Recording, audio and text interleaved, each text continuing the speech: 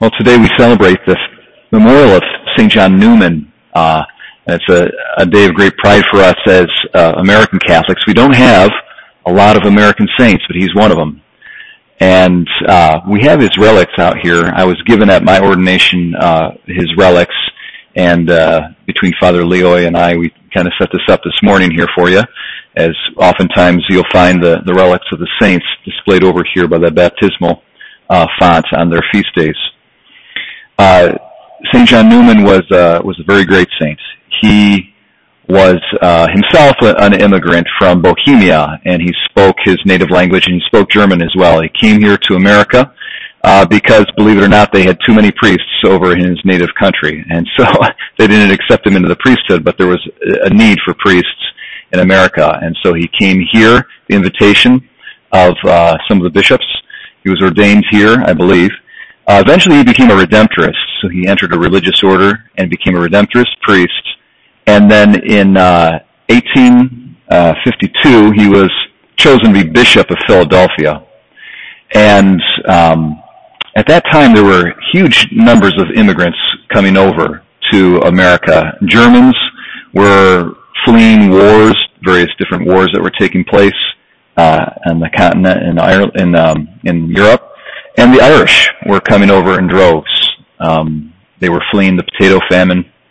And so there was a huge amount of immigrants that were coming over. And there was a very strong reaction against that, a nativist movement. And there's a party that was formed, a political party. It was called the Know Nothing. It came to be known as the Know Nothing Party. And it was very, very anti-immigrant. And so there was a lot of anti-Catholicism, a lot of anti-immigrant, impulse mentality amongst the Americans who had been there for a few generations. And it was a tense time. And John Newman had a lot of work to do. He was the first bishop to set up a parochial school system, and it was run by the diocese at the diocesan level. And let's see here, get some stats. 200 parochial schools in the Diocese of Philadelphia. He set up 200 parochial schools. And he also invited lots of religious orders to come in to take care of different social services. So under his supervision, there were, probably about maybe 5 to 10 religious orders set up to take care of social services.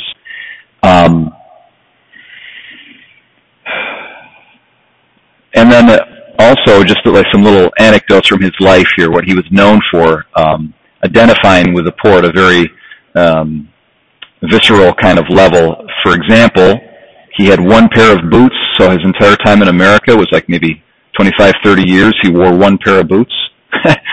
And when people would give him vestments, he would give them to newly ordained priests.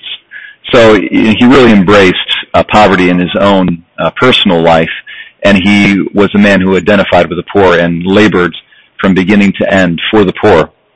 Our readings today are very, very appropriate to this theme. Of course, Christ looks out at the vast multitude and he says that they're sheep without a shepherd, and he has compassion upon them. So you see the heart of Jesus Christ is the heart of a shepherd, and a compassionate heart. And so this is also seen in St. John Newman's life. Also, our psalm is really very relevant. Our psalm is about the Messiah, and it's describing the Messiah. He shall govern your people with justice and your afflicted ones with judgment.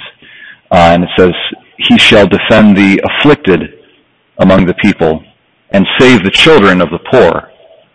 And we see this, of course, in Christ's life, but we see it reflected as well in St. John Newman's life, especially his desire to set up these schools to take care of the children of the poor. So today we celebrate him, and as we celebrate him and think of him, we pray to him, and thereby, please God, we will imitate his virtues.